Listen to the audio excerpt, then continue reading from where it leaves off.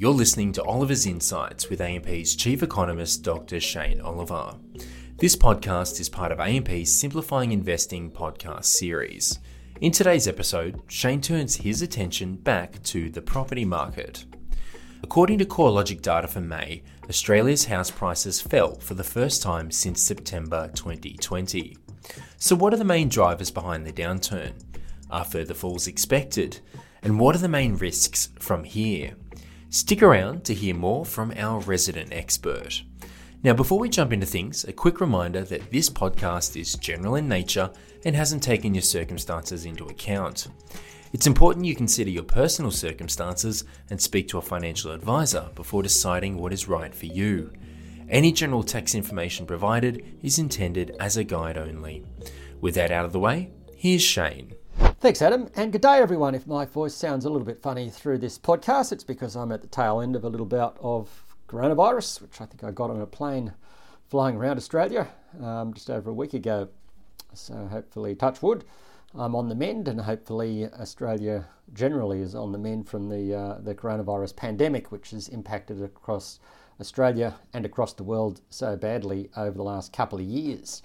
I'm pretty confident we are heading towards it becoming endemic, and obviously it's still going to be with us for a while yet, but the vaccines seem to be doing the trick, and of course hopefully coronavirus continues to evolve in a way which makes it less harmful to humans, as has been the case so far with the Omicron variants.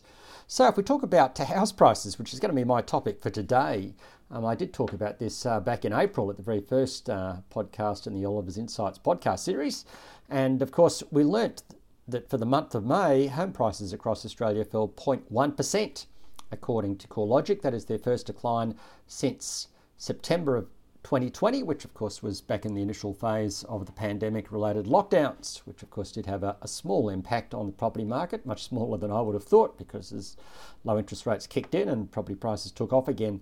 Now, in the interim period, prices, according to CoreLogic, rose a whopping 28.6% over 21 months. That is their strongest 21-month gain since 2003. So massive rise in home prices.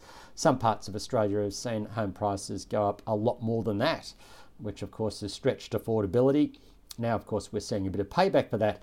Now, I mentioned prices down 0.1%, but in Sydney they fell 1%. Sydney prices have fallen for 4 months in a row, and in Melbourne they've fallen 0.7%, and of course Melbourne prices are down for 3 months in a row. So we have seen some acceleration to the downside as interest rates have started to rise, continue to rise for fixed rates and started to rise for variable rates. Monthly momentum in home price growth, don't forget, peaked way back in March last year at 2.8% according to CoreLogic, and it's been steadily slowing ever since, and of course is now starting to go negative. Now, of course, there's a bunch of cities still holding up. Brisbane still reporting solid growth, although it's slowed down, and pretty much a similar story right across Australia.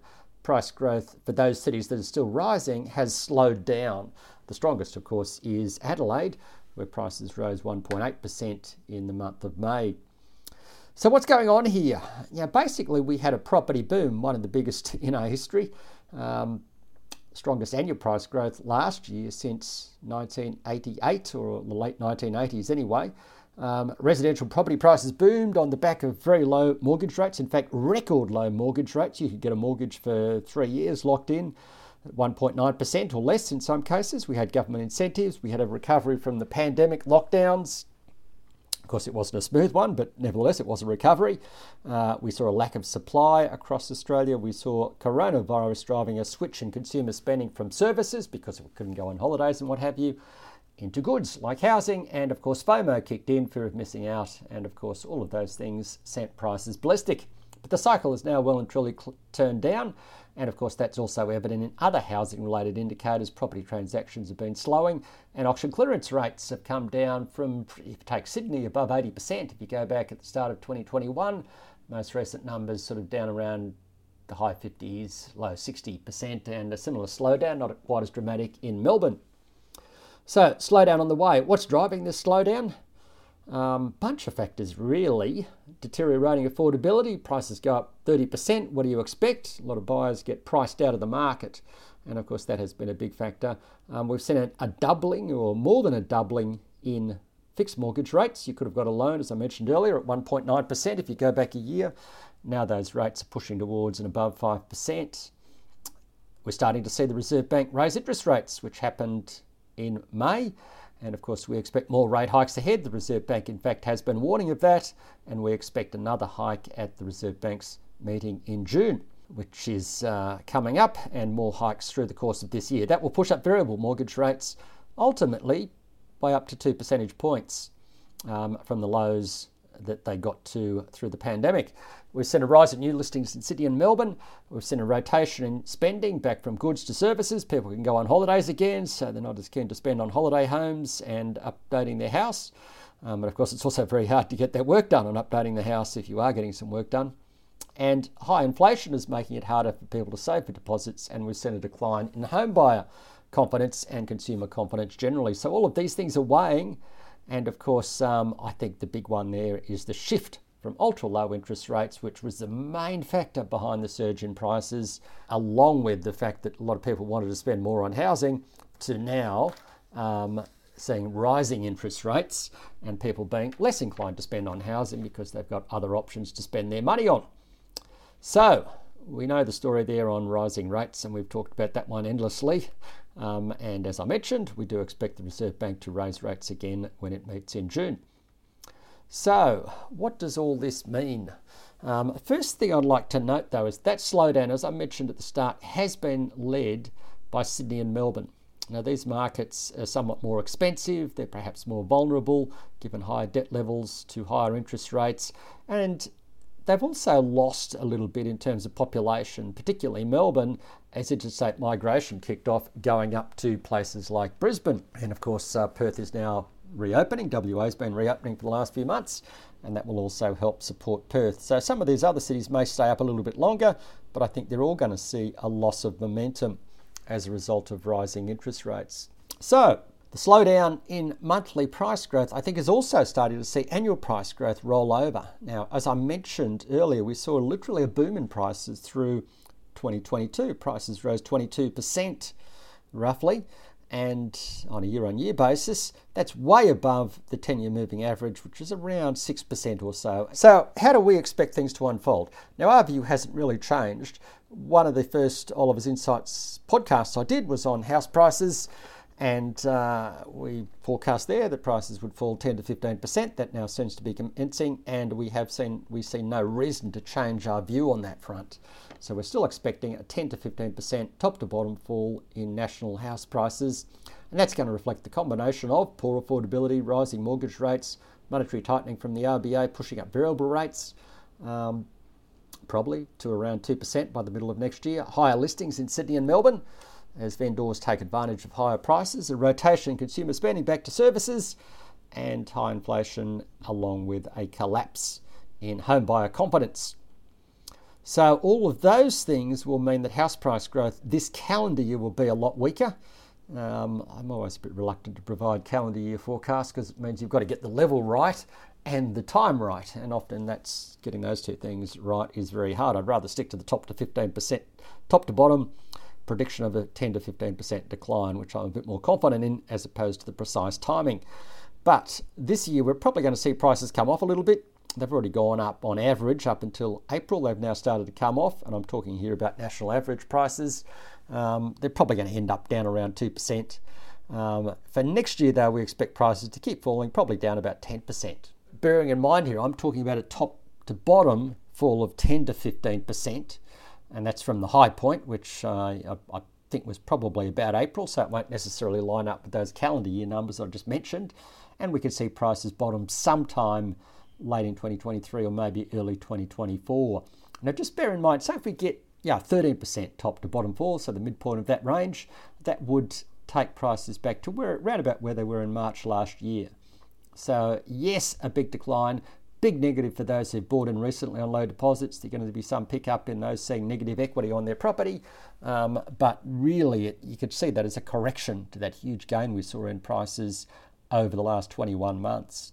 Now, of course, some cities are going to be hit harder than others. Sydney and Melbourne, I think, are probably more vulnerable. I'd probably throw in Canberra there, although Canberra's a bit hard to pick given the relative stability of the public service sector. Brisbane and Adelaide may hold up a little bit longer, and may not have the same degree of falls as we see in Sydney and Melbourne. And Perth and Darwin may also hold up better because Perth has only just risen above its 2014 high and Darwin is still below it. Regional prices may also hold up a little bit better, and units may not fall as much as house prices because they didn't go up as much. So, bottom line though is I think all sectors of the property market will be affected by higher interest rates. So there's obviously risks around this. There's a couple of risks on the upside. One is that immigration returns a lot more strongly than I'm assuming, so that drives underlying demand. I tend to think that would initially show up in higher rents for rental property, where the rental market is quite tight.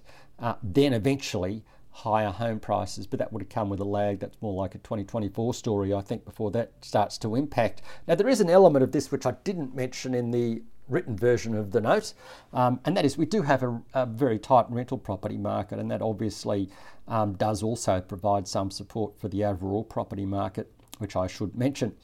The other point to note is that the new government has committed to 60,000 low deposit home loan guarantees, building on the previous government's 50,000, and they're also talking about 10,000 places in a help to buy schemes. I think those things will keep prices higher than what otherwise have been the case, but I don't think they're enough to stop the unfolding downswing that we're likely to see. The more significant risks are probably on the downside, and I think they relate to the fact that this is the first interest rate tightening cycle we've seen in over 11 years. And of course, we have much higher household debt to income ratios and much higher house price to income ratios than we did in the past. So we're coming from higher levels of property valuation than was the case way back in 2009 when interest rates last started to rise. Now, on the positive side, the Reserve Bank has indicated that on its analysis, most households are well ahead on their mortgage payments. They've built up significant buffers. Don't forget, APRA's been testing home buyers on their ability to withstand 2.5% or since October 3 percentage point increases in their mortgage rates. So if that's all the case, then there shouldn't be too much to worry about. I guess there's a lot of unknowns around this though, and that's why I think it's still worth noting that this is probably the biggest risk. There's going to be a bunch of people out there who haven't seen rate hikes before, haven't had as much time to get their mortgages and their debt under control, and who could be vulnerable here. And of course, on the flip side, you've got the Reserve Bank under pressure to raise interest rates and get inflation under control. And given all the noise we're hearing around inflation, it could go quite a lot higher before it gets better, which will maintain pressure on the Reserve Bank. Now, there is a flip side to all of this, and that is the fact that house prices are now starting to weaken tells us that Reserve Bank monetary tightening, which arguably started last year with the removal of the 0.1% bond yield target, which then led to higher bond yields and higher fixed mortgage rates, that monetary tightening is now starting to get traction. And the Reserve Bank will take note of that. Now, the Reserve Bank does not target house prices, but it does target inflation and employment. And if we start to see house prices coming off, the Reserve Bank knows this will act as a drag on consumer spending via negative wealth effects. Negative wealth effect is where your wealth goes down, you feel poorer, you spend less. And of course, when you spend less, that takes some pressure off inflation. So the Reserve Bank will be conscious of the impact of its tightening on the property market. And so I think there's a good argument to be made that the Reserve Bank will look very closely at this, and if property prices look like they're going into free fall, they will pull back. And ultimately, therefore, that because property market is slowing, which I think will be consistent with other indicators showing some slowing in demand, that will take pressure ultimately off the extent to which the Reserve Bank has to raise interest rates, which is partly why I think money market expectations for the cash rate to rise in the next 12 months above 3% still remain a bit too hawkish to me. I think more likely the Reserve Bank ends up at around 2% for the peak in the cash rate, maybe 2.5%. But I think you just got to bear in mind the Reserve Bank does not operate in isolation. This is a dynamic system. It will take account of what other variables are doing, and it does look at house prices because they do impact spending in the economy. So, point about it is that the Reserve Bank does not want to raise interest rates so much that it crashes the housing market and crashes the economy in the process. But obviously, in the short term, it still has quite a bit of work to do to get interest rates higher. So, in conclusion, I do think the property market is slowing as I guess a whole bunch of indicators have been pointing towards, and that's an inevitable consequence of the boom we've had over the last 18 months, 2 years, and we expect that there's going to be more weakness ahead. A couple of points to note though. First thing is that there's a good chance, and I don't want to push this one too hard, that if the 25-year or 30-year decline in interest rates and inflation is now behind us, and we're now into a sideways or maybe upwards trajectory over the next decade or so in inflation and interest rates, that will remove a tailwind for the property market that's been with us for the last 25 years or so and help to drive the 25-year bull market we've seen in house prices. So yes, prices will come down. A bit of uncertainty will be how much they come up the other side again. I think they will start to rise again, maybe from 2024, but we'd have to see where inflation is at that point in time and how much interest rates come down. If inflation is still relatively higher than it once was and interest rates bottom at higher levels than in the past, then it's going to be more of a constraint on the property market going forward. The other point to note, of course, is that the work from home phenomenon continues. That's going to lead to, I think, increasing decentralisation, or hopefully anyway, and that should take pressure off capital city prices to some degree, in contrast to the last 25 odd years where high levels of immigration and constrained supply have led to exorbitant increases in prices.